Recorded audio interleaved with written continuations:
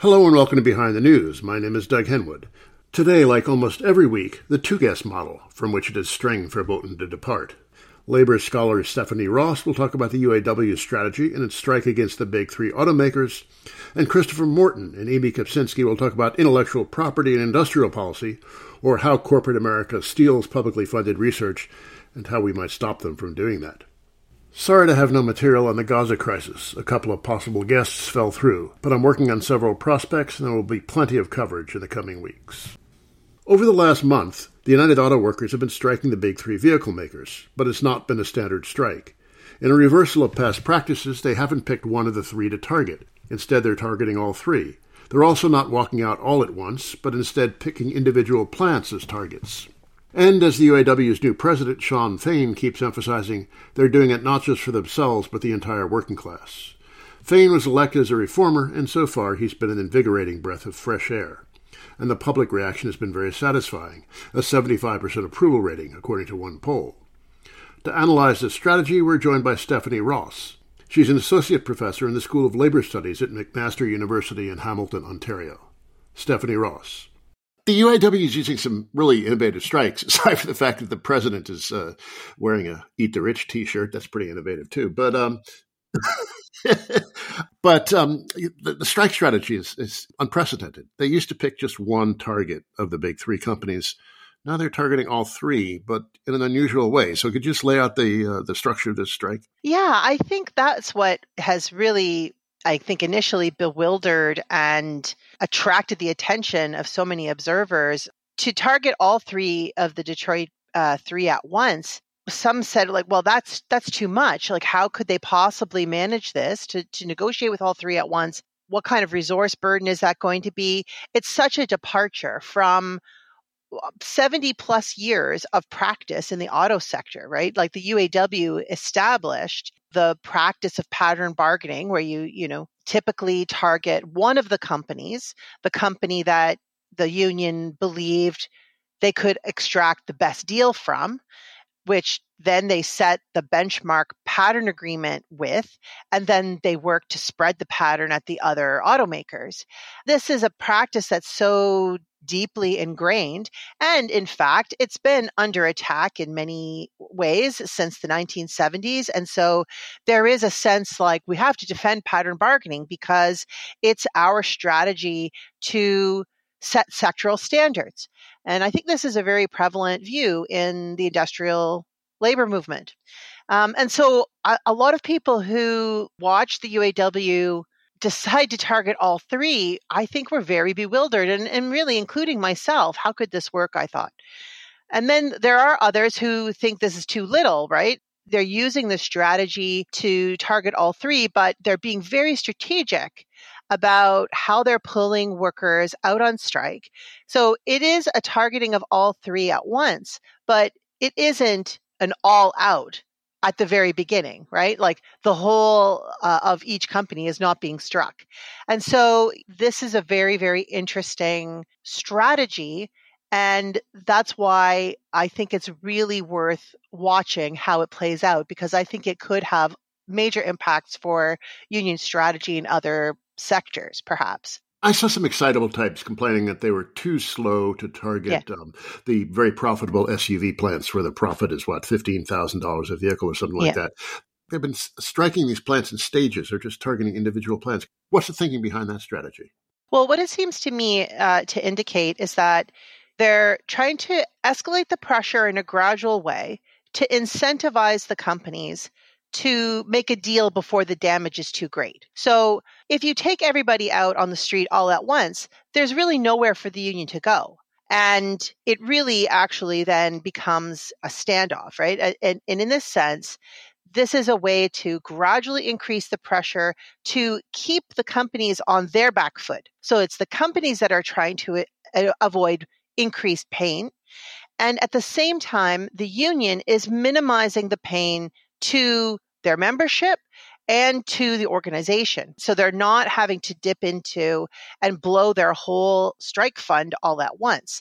They might be able, with this strategy, to get huge gains with a pretty low expenditure of strike fund resources, because the idea is to get the companies to see it's worth making a deal to avoid further damage to their companies rather than starting with a scorched earth strategy.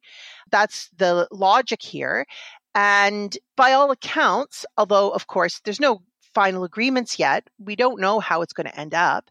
But if we look at the first 3 weeks of the strike, this has really produced some significant results. So after the first week, you see Shawn Fain on the 21st of September, announcing an expansion of the strike to GM and Stellantis, but not Ford, because Ford negotiations had resulted in some significant gains. And so there, I think we saw the signal of how they were going to use this all at once strategy.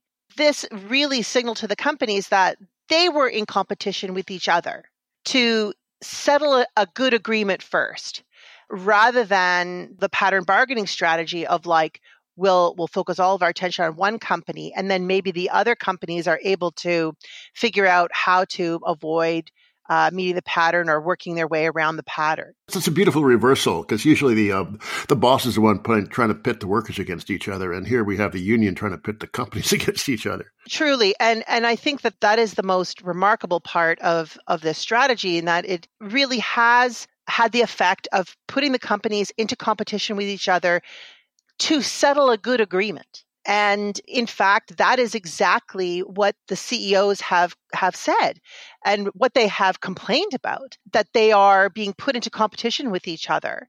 And in that sense, this is great. We know that they don't like this, right? They actually want to be coordinating in some sense. They want to compete on prices, and they do that by competing on the backs of workers, right? They are competing with each other to get market share. But how they usually do that is by bidding down workers' wages and working conditions. Obviously we know that there's other aspects to competition, like the products that they sell and marketing and stuff. But of course, labor costs are the major component. And this is a situation in which they are less able to do that. And so they're actually now competing to stop the strike at their company first. And in that sense, their competitive strategy is to make a good deal with their union. We see that approach has been extended to each week.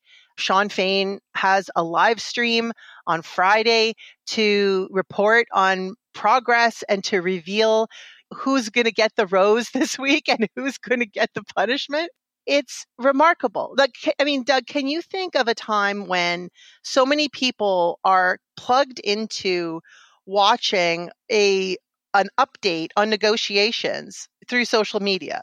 Thousands of people on Fridays are tuning in to watch Shawn Fain's announcement about who is going to get targeted and who is going to get the immunity badge, in a way. It's these remarkable. Are strange times. Yeah, it's remarkable. Now, another innovation is how public the bargaining has been. In the past, bargaining is generally top secret. And what's the strategy behind that? Absolutely. I think this is a really interesting change of pace for the UAW. I think most private sector unions have adopted this view that deals are made at the table, not in public. And that's actually a quote from GM CEO Mary Barra, who said that on September 29th, who was complaining about how public bargaining has been. And I think that gives us a clue, is that actually this is what companies prefer. Companies prefer that bargaining is private because that allows them to cultivate the relationship with the leadership. And it is a way to separate the leadership of the union from the members, and from having the members be involved in an ongoing way in the strategic discussion discussions around negotiations. And it also allows for kinds of horse trading and deals that might settle a strike, but might not actually meet some of the goals of the strike. And it's a fairly conservative strategy that many unions have adopted because it's sort of easier to orient yourself towards the CEO or towards the company management than to manage the desires and energies and demands of a mass membership. But there is lots of evidence that that approach has had really diminishing returns over the last several decades. If it did deliver for workers and unions, in the 60s and 70s, I think that's arguable. It certainly has not in the last several decades. And, it is based on a philosophy that open and public bargaining actually exposes the companies to public criticism and surveillance about how they are trying to undercut workers for their labor. And it places an enormous amount of public pressure on the CEOs to bargain in a different way. When they know that they are bargaining in public, they have to think differently about how they make offers, how they are seen to trying to be good employers, et cetera, if they care about that as part of their brand. And I think it actually allows the union leadership to maintain a much closer relationship to the members rather than be in that dynamic where they're kind of pulled into a cozy relationship with the employer's bargaining team. And the idea is like try to settle as fast as we can. I mean, this is what's also remarkable about this strategy is that, it's not a quick strike. I don't get the sense that the UAW is strike happy in any way, but they are not afraid to be on strike. And I think that the way in which they are using the strike to raise, in a very public way, issues of the American working class, and indeed the working class around the world, for public debate and scrutiny is part of why they don't want to shut this strike down quickly. I'm speaking with the labor studies professor, Stephanie Ross. Yeah, you've anticipated my next question, which was this public bargaining strategy seems related to the fact that Fain and the union are presenting this as not just their personal struggle, but a fight on behalf of the entire American working class, which is really a striking departure from past union behavior and rhetoric. How'd that come to be, and how significant is this? Well, I can't really speak to how it came to be. I think that there are probably other people who've been, watching the UAW's internal politics more closely could say more about that. We know that Fain was elected as a reformer, as part of an internal reform caucus that sought to move the UAW away from a recent history of concession bargaining and from, internal corruption, where the leadership really was not leading in a way that put the members' interests first and had been leading a backward slide.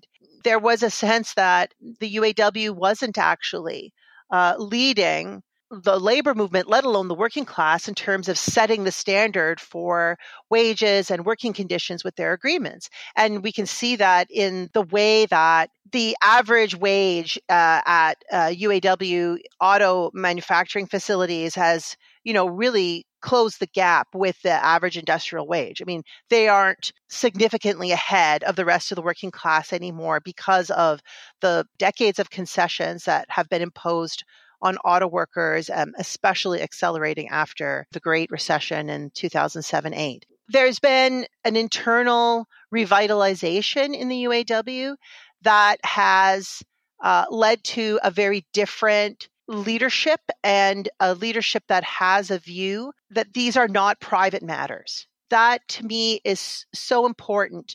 For a long time, we were talking about how, in the context of declining rate of unionization, the unionized part of the working class was sort of on an island of relative protection, as all of the working class around it experienced more and more precarity, more and more immiseration, more poverty and insecurity, and that made them an object of resentment for many in the working class. Like, instead of looking at the wealthy as the problem, many workers looked at union members as the problem, as having something that they didn't have and could never get. And so now we're in a very different moment where, on the one hand, the gap between the UAW's contracts and the average industrial wage has declined, has gotten closer. But that also gives them more moral authority to say, hey, our struggle is a exemplary struggle for you to follow. Like, they are actively saying to other workers that this is the path to follow. If you do these things, you can win a better life. You can win a better contract. I think that this is actually going to spur a renewed, I mean, it in some ways already is, but it's certainly going to spur a renewed interest in unionization, not least with the UAW. Because why join a union if a union can't fight and win? You want to join unions that can change your life. This is part of the message that the UAW is sending. And it is really hitting on fertile ground, because I think for quite a long time, people have understood that the kind of wealth and income inequality, the cultural and social inequality in high-wage capitalist countries has been growing and is a significant problem. And people are angry about it. But they haven't really felt like there's a channel for them to do anything about it. And I think that's why the UAW strike is so electrifying. It seems to give a sense that, like, it is possible to reverse this situation. Okay, and then finally, you sort of hinted at this a bit in your most recent answer, but how transferable is this to other industries? Or is the structure of the auto industry with the big three somewhat unique? Can other unions, other sectors adopt this strategy, or is it not so transferable? That's a good question. I think, like, looking for models is always a problem, right? Because, the specific structure of power in each industry is different. The way that the companies are organized is different. The auto sector is a very oligopolistic industry. There's these three big players where you can play them off against each other in a very particular way. Like in sectors that are much more competitive, this kind of strategy might not be as possible. But I could see that with the appropriate changes made, this kind of strategy could be done on a regional basis. And in a way, this isn't completely unheard of. Like, I think Justice for Janitors gives us a model of geographic bargaining, where you're targeting different companies in the same region, and you're trying to create sectoral standards in a municipal area or a state. There is some possibility of transferring these approaches to other sectors where there is a competitive environment between companies, but the union represents the majority of the workers in those sectors. It becomes more difficult when you have people fragmented across different unions. So I think that it's not possible to transfer without making important changes to other contexts. However, what I do think is really interesting and useful to take away is the idea that unions can be confident going to the public about their demands, that there is a way for unions to frame their demands in ways that very clearly speak to the public interest, and that is actually strategically important for them to do that in the current moment, and that framing that has to be genuine. It can't just be a PR strategy to get allies, that the way that unions frame their demands does have to materially deliver on the public interest, and that there has to be some sense that unions are actively supporting other worker struggles who take up this kind of fight. And I think that there is something to be learned from the strategy of sectoral bargaining and the way in which the union is thinking very strategically about where the most pain can be delivered for the most efficient use of union resources. I mean, again, that's going to be different in different sectors, but that kind of strategic and tactical thinking can be applied to other labor conflicts. I'm Stephanie Ross, Associate Professor in the School of Labor Studies at McMaster University in Hamilton, Ontario. Let's listen to a bit from one of UAW President Shawn Fain's Friday updates, this one from last week, the 13th. An electrician from a line of auto workers Fain worked at a Stellantis plant in Indiana and was active in union reform politics. Elected in March, he's the first president directly chosen by the membership. As always, I want to first take time to honor our UAW family that's currently on strike. Tomorrow marks a full month on strike at the Big Three for our first wave of stand-up strikers. Local 900 at Ford, Michigan Assembly, Local 2250 at GM's Wentzville Assembly Plant, and Local 12 at Stellantis' Toledo Assembly Plant. So tomorrow, I'm calling on all of our UAW members and our allies to head to a picket line. Celebrate these members who are leading the way. And not just our Big Three members, not just for the UAW, but for the entire working class. Our latest strike is at Mack Trucks. Our union family at Mack overwhelmingly voted down a tentative agreement. They decided they were not done pushing, and they want to fight for more. And this is critically important. The ultimate authority in our union is the membership. We decide together whether we've won enough or whether we need to keep fighting for more. That's the union difference. The boss doesn't decide. The UAW president and the IEB don't decide. The membership decides. And we collectively decide just like we collectively bargain. You know, there's some that are trying to say that I'm raising members' expectations too high. They think it's dangerous to tell the working class they deserve more. I want to be clear on this point. I didn't raise members' expectations. Our broken economy is what's raising our members' expectations. And our members are right to be angry. Corporate America rebounded after the Great Recession, and profits are soaring. In fact, corporate profits have hit a 70-year high in 2022. Meanwhile, the working class has kept going backwards. We've seen our standard of living decline due to stagnant wages and rising inflation. Income inequality in the United States has now risen to heights not seen since the Great Depression. So I'm not the cause of raised expectations. The cause is overflowing corporate bank accounts. The cause is company executives making hundreds of times what the average worker makes. The cause is inequality. Standing up for yourself is not dangerous. It's our obligation to the working class and to future generations. What's truly dangerous is to continue to allow inequality to spiral out of control. What's dangerous is to let the ultra-rich get richer while the working class falls further behind. What's dangerous is to let companies and politicians kick workers while we're down, gut our unions, and rig our economy. So unless employers start coming to their senses, unless we start to see real gains in our contracts that match the gains we've seen on Wall Street, then I predict there are going to be a lot more strikes on the horizon. If we're going to raise standards rather than lower them, if we're going to go from defense to offense, then we're going to need reinforcements. We're going to need to show up for each other in a big way. So tomorrow I ask you if you can do it, show up for each other on the picket line. Bring strikers some food, some music, some solidarity. So today I'm not announcing any further strikes. Instead, I'm announcing a new phase in the stand-up strike. And moving forward, we will be calling out plants when we need to, where we need to, with little notice. So stay ready, not just Fridays and not just Ford. Together, we're making history, and together we're going to stand up and win what we deserve. Thank you. That was some of UAW President Shawn Fain's weekly update from Friday the 13th. You're listening to Behind the News on Jacobin Radio. My name is Doug Henwood, back after a musical break.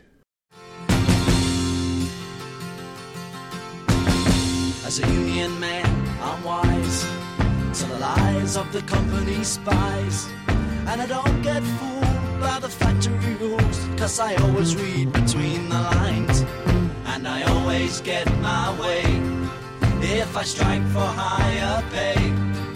When I show my card to the Scotland Yard, and this is what I say: oh, you don't get me, I'm part of the union. You don't get me, I'm part of the union. You don't get me, I'm part of the union. Till the day I die. Till the day I die.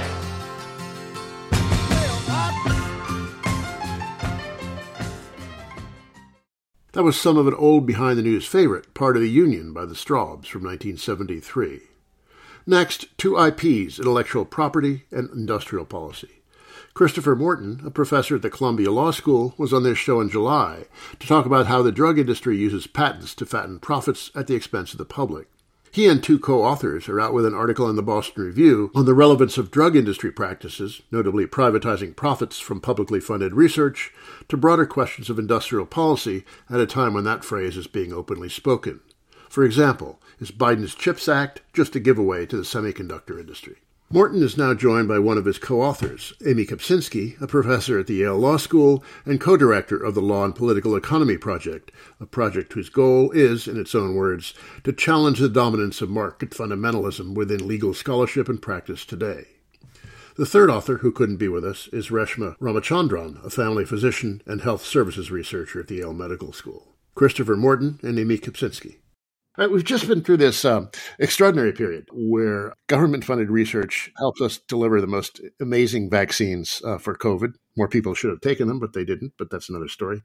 It was a remarkable period, but remind us of how these vaccines were developed. They're certainly not a miracle of private sector innovation by any means. Yeah, Doug, so I'll say, I think you put your finger on kind of one of the key claims or perspectives in our piece, which is that to the extent Operation Warp Speed was a success, and I think it was a success in really important ways, it was a scientific success because of enormous public funding, public support, public expertise. Unprecedented billions of dollars invested in not just vaccine technology, but therapeutic and diagnostic, and in manufacturing capacity and distribution capacity.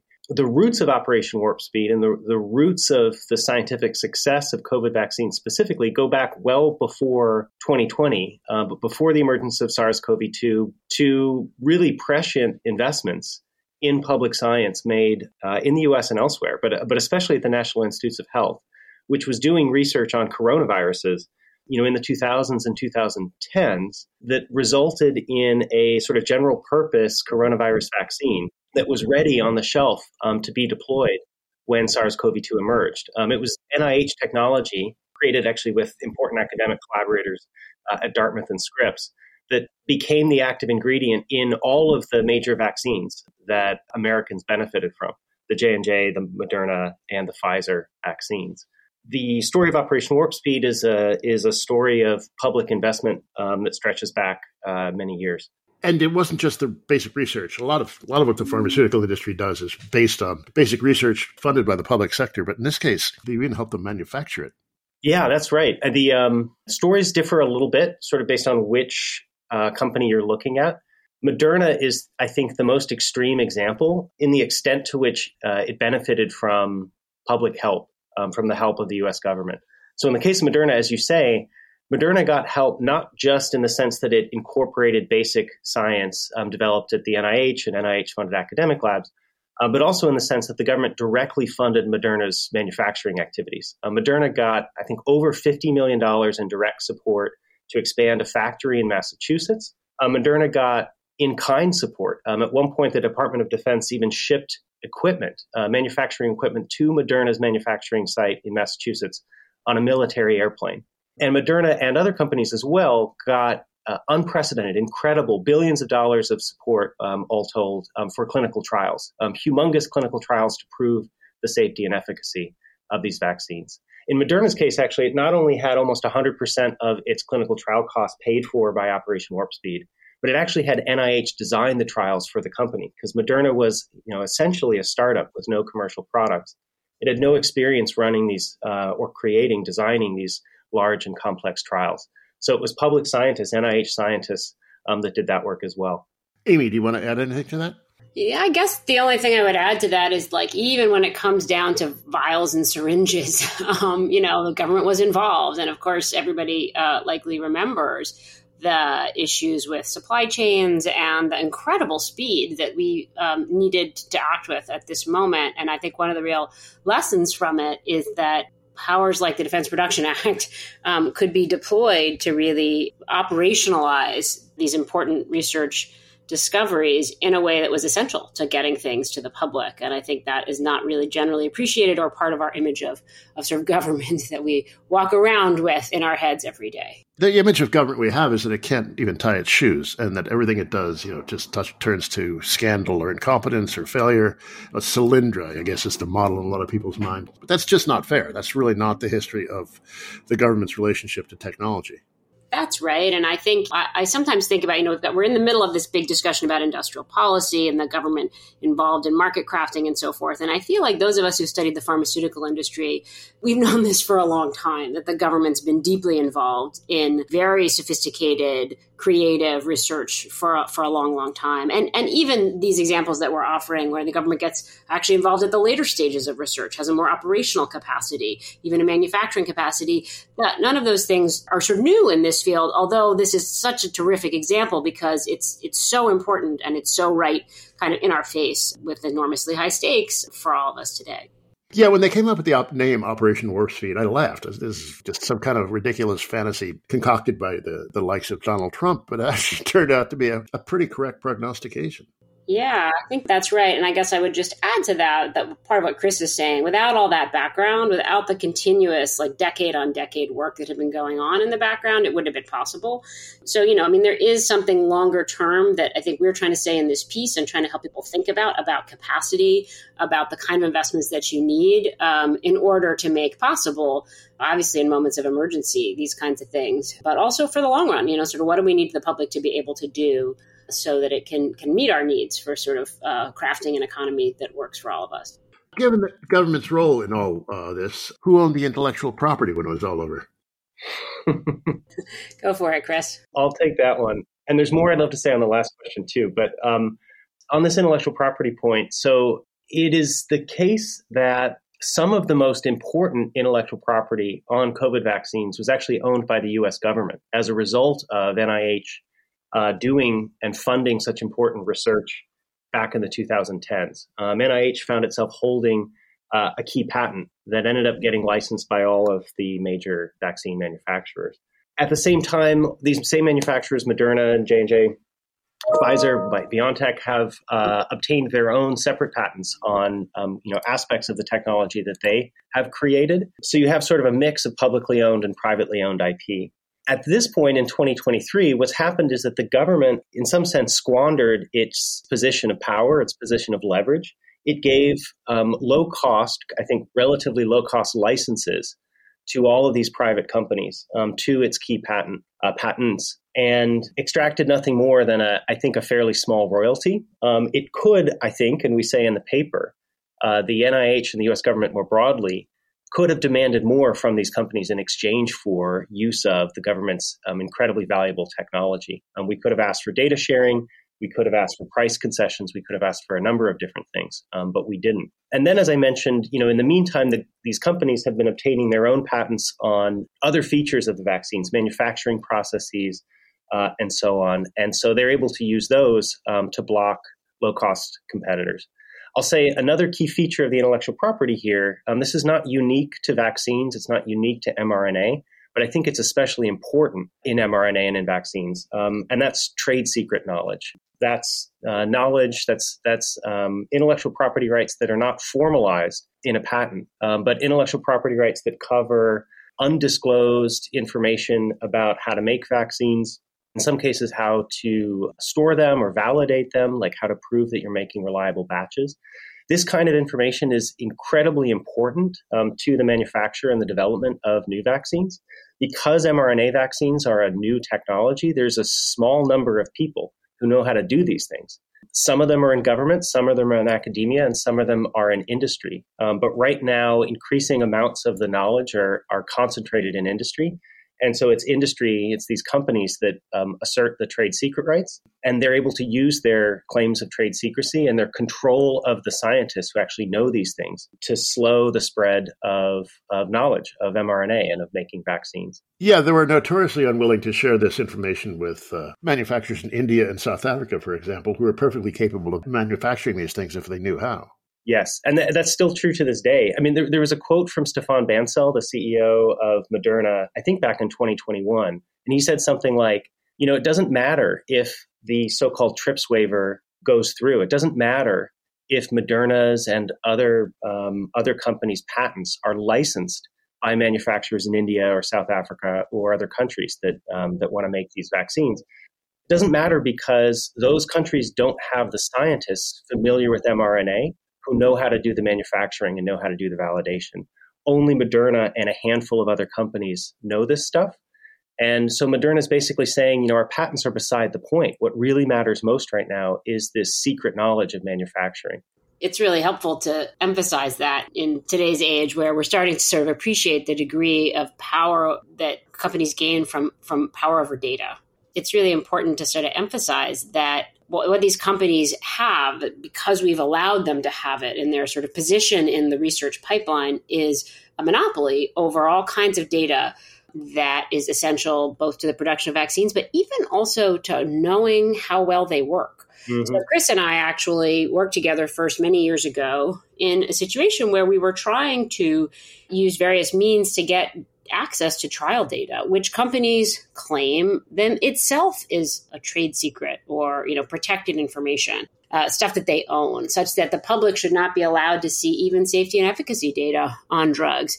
It's pretty stark when you realize that even the evidence itself that these drugs work is treated like a kind of private property subject to secrecy rules. And we saw that in the context of COVID too, that when the government was really right in the middle of things, they could play a role, and they did play somewhat of a role in sort of requiring companies to share more of that kind of data so that we had better ability to evaluate what worked and what didn't.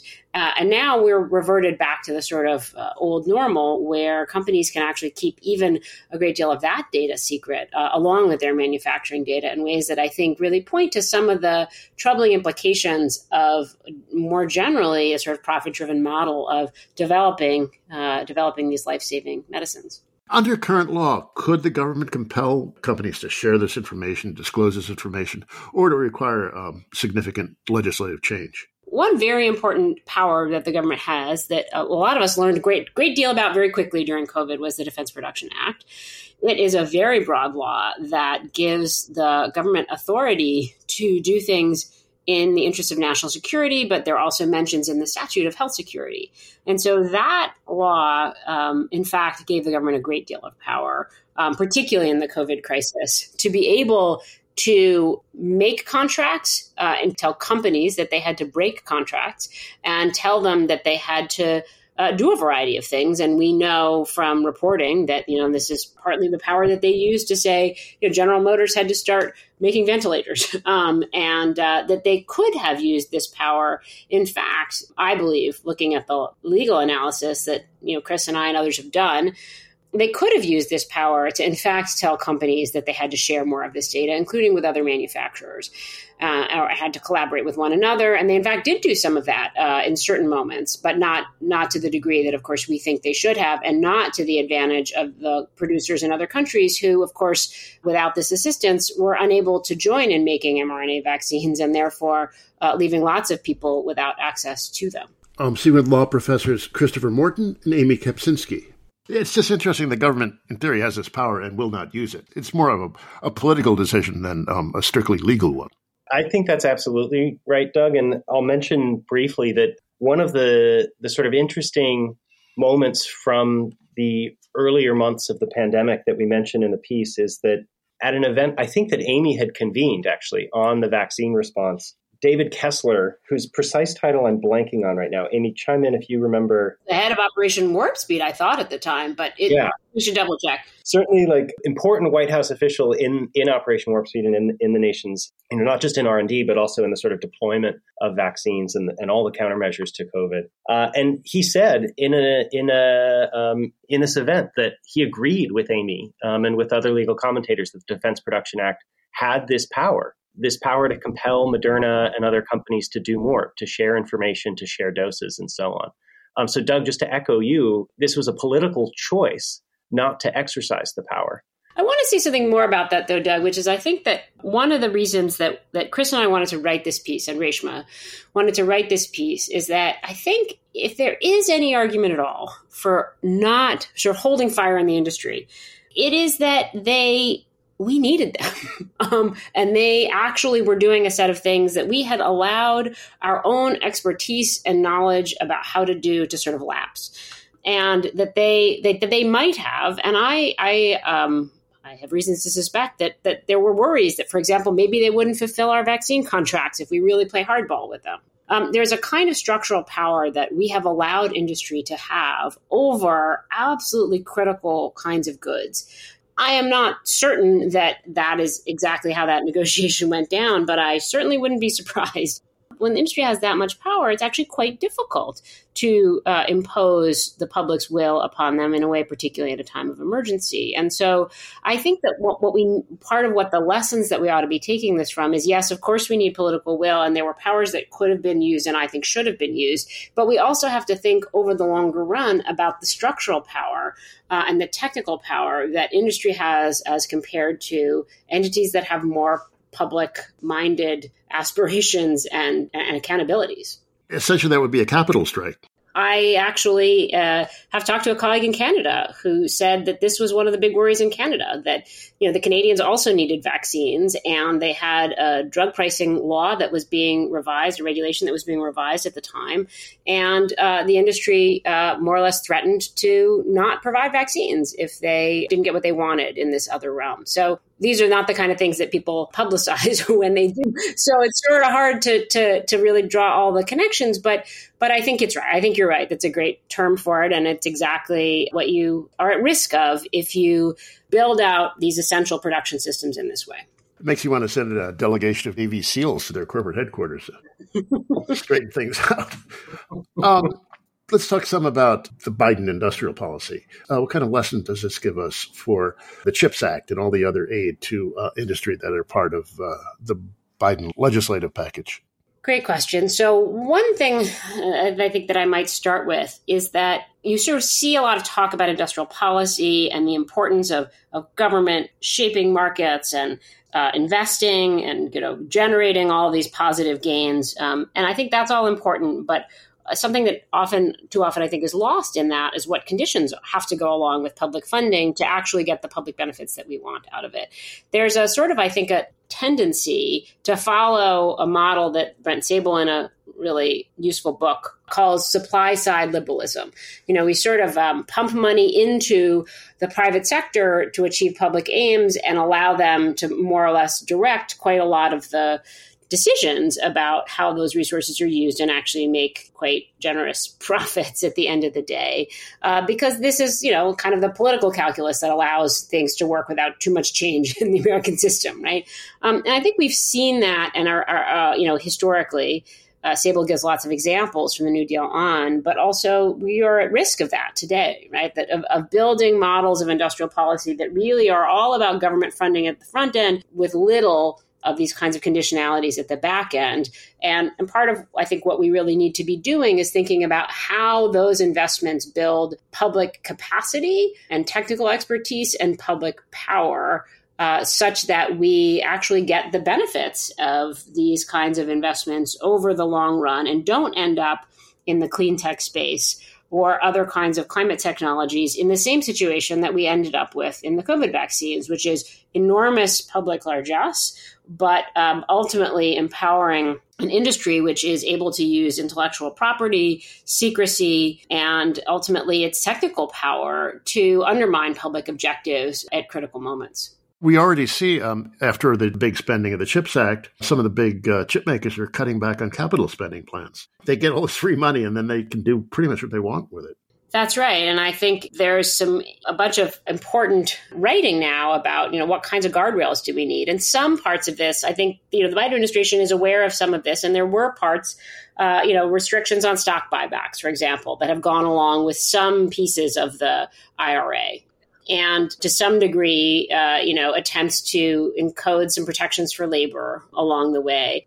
But those efforts have been relatively notable, in part because they're sort of not the ordinary, and they haven't been done throughout the whole scope of the bill. And so I think we do need to think about what it means to do much more serious work to impose those kinds of constraints when we have this kind of public largesse going in, or we'll end up, in fact, just empowering a corporate sector that we know ultimately is not going to serve the public interest, but rather going to serve their sort of bottom line. It's a striking contrast with the venture capitalists who keep a pretty close eye on the young industries they fund and keep them on a pretty short leash. But the public sector just lets them do whatever they want. Amy and Reshma and others sort of in our sort of the access to medicines world have sometimes remarked somewhat cynically, but maybe accurately at the same time, that, if we view ourselves as Americans, as citizens, as taxpayers, we got a really miserable return on investment in many ways from Operation Warp Speed. Like, yes, it was a scientific success, but here we are, Americans who created these vaccines, now paying the world's highest prices for them. We see, already really distressingly inequitable and incomplete access to booster shots with racial and geographic and other disparities that we expect in the American healthcare system, but now amplified. We, the American people, created these vaccines, and yet we are left with no rights, no fair pricing, and so on. And if we were shareholders, we'd be filing a suit against the executives who cut these bad deals and failed to take the action that they should have to obtain a better result. Yeah, they seem exempt from fiduciary responsibility. Yeah, I was going to add to that, Doug, that I think, one way to think about this is you can look around and see that industry doesn't treat things this way. I think this sort of sense that, they might have said, well, we won't go along with these deals. It's kind of what government says. Well, if we'd impose those kind of conditions on them, they might not have played ball with us in this pandemic. Well, so because they would have said, look, we have a structural agenda. We want power, and here's how we're going to proceed with it, even if that meant actually, not helping out in a global pandemic.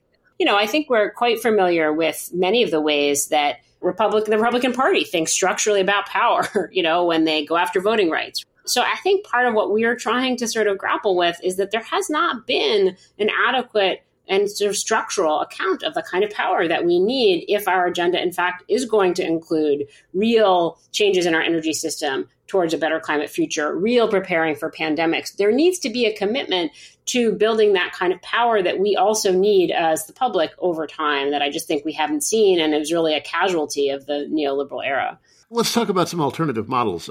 California, the state of California, is going to be manufacturing insulin. What's going on with that, and what kind of model does that offer? So the California Insulin Initiative is a state-owned insulin brand owned by the Public Health Agency in the state of California. The brand is called CalRx, and it promises to make low-cost insulin, multiple versions of long and short-acting insulin, and distribute those to people living in California as soon as next year, 2024. California spends more on insulin than any other state, and this was enacted, among other reasons, as a cost-saving measure for the state. Now, before you go on, we should point out this drug is like, a century old? There's no reason on earth that it should be expensive, yet it is. Absolutely right. Yeah. And the major versions of insulin, the so-called analog insulins that are dominant in the market and that many people living with diabetes rely on to live every day, the analog insulins are, most of them were approved back in the 1990s. And so the sort of compounds themselves, the drugs themselves are no longer under any kind of patent protection. In theory, if the free market worked like it was supposed to, we would have plentiful competition and prices would have come down. But instead, we have an oligopoly, a big three of insulin manufacturers charging higher and higher prices. They did announce some price cuts recently, which I'll talk about in a moment, but those price cuts actually don't reach anywhere near the number of patients that need to be reached. And so California decided to make its own insulin, in some sense as a dollars and cents move. It's also, I think, a really exciting initiative because it promises to cut through the morass of so much that's broken in pharma and healthcare in the U.S. It's just empowering a public agency to make a vital medicine that people need to live and run it as a public service. The CalRx initiative right now, I think it's incredibly promising, and it yet at the same time reveals some of the limits that exist under our existing political economy. CalRx right now does not have a manufacturing plant of its own. It doesn't have a team of scientists and engineers of its own. Instead, CalRx, as I understand it, is a very small sort of office within the much broader public health agency in California. And CalRx is basically contracting with a nonprofit insulin manufacturer and drug manufacturer called Civica. It's relying on Civica to figure out the manufacturing, the FDA approval, and so on. And CalRx will rely on Civica for the near term. But the goal of the statute and the promise, possibility, is that CalRx will gradually take over manufacturing. CalRx will build a manufacturing facility in California.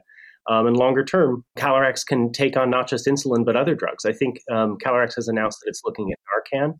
And going forward, you could imagine this sort of public pharma model being a solution to chronically high prices and now increasingly the additional problem of chronic drug shortages of a wide range of essential medicines. Towards the end of your piece, you say we have some models to build on, such as the federal government's wildly innovative national laboratories. Could you expand on that point? As we worked on this piece, and I think as Amy and Reshma and I and others worked sort of in different ways on research and advocacy related to Operation Warp Speed and the COVID response, sort of like come to look more closely at alternative models of innovation, of R&D, and of distribution, like sort of think of the whole life cycle of technologies from bench research to getting products to the public. And in that vein, have sort of started looking wider and wider and wider at histories of alternatives to neoliberal market capitalism. And there's a terrific book by Thomas Hanna, whose name I'm blanking on right now. I wish I could remember it. But it's about the history of public ownership in the U.S. And it talks about all of the things in the U.S. that at various points have been publicly owned, banks and transportation and energy and water and so on. And it also mentions, I think, the national laboratories. National labs like Los Alamos and Brookhaven and others are sources of incredible innovation, incredibly important science and technology emerges from these places. They are all owned by the government. I think most of them are owned by the government, but operated by private companies. They're so-called GoCos, government-owned, contractor-operated. And this is one sort of model of public control, public ownership that is already existing in our country. And we could imagine being applied to things like pharma or green energy at a moment when there's not a huge cadre of scientists and engineers, already in public service. We could at least imagine public agencies deciding what facilities to create, what kind of R&D we want them to do, and then contracting with companies on terms that are actually favorable to the government, that keep control of intellectual property and keep control of pricing and keep control of the disclosure of data and all these other important factors, keep that control in the hands of the public. That was the voice of Christopher Morton, a law professor at Columbia. We've also been hearing from Amy Kopczynski, a professor at the Yale Law School. There's an article by them and Reshma Ramachandran on the Boston Review's website. That's it for me, Doug Henwood. Let's go out with this, some of High Street by the Belgian DJ Charlotte de Witte. Till next week, bye.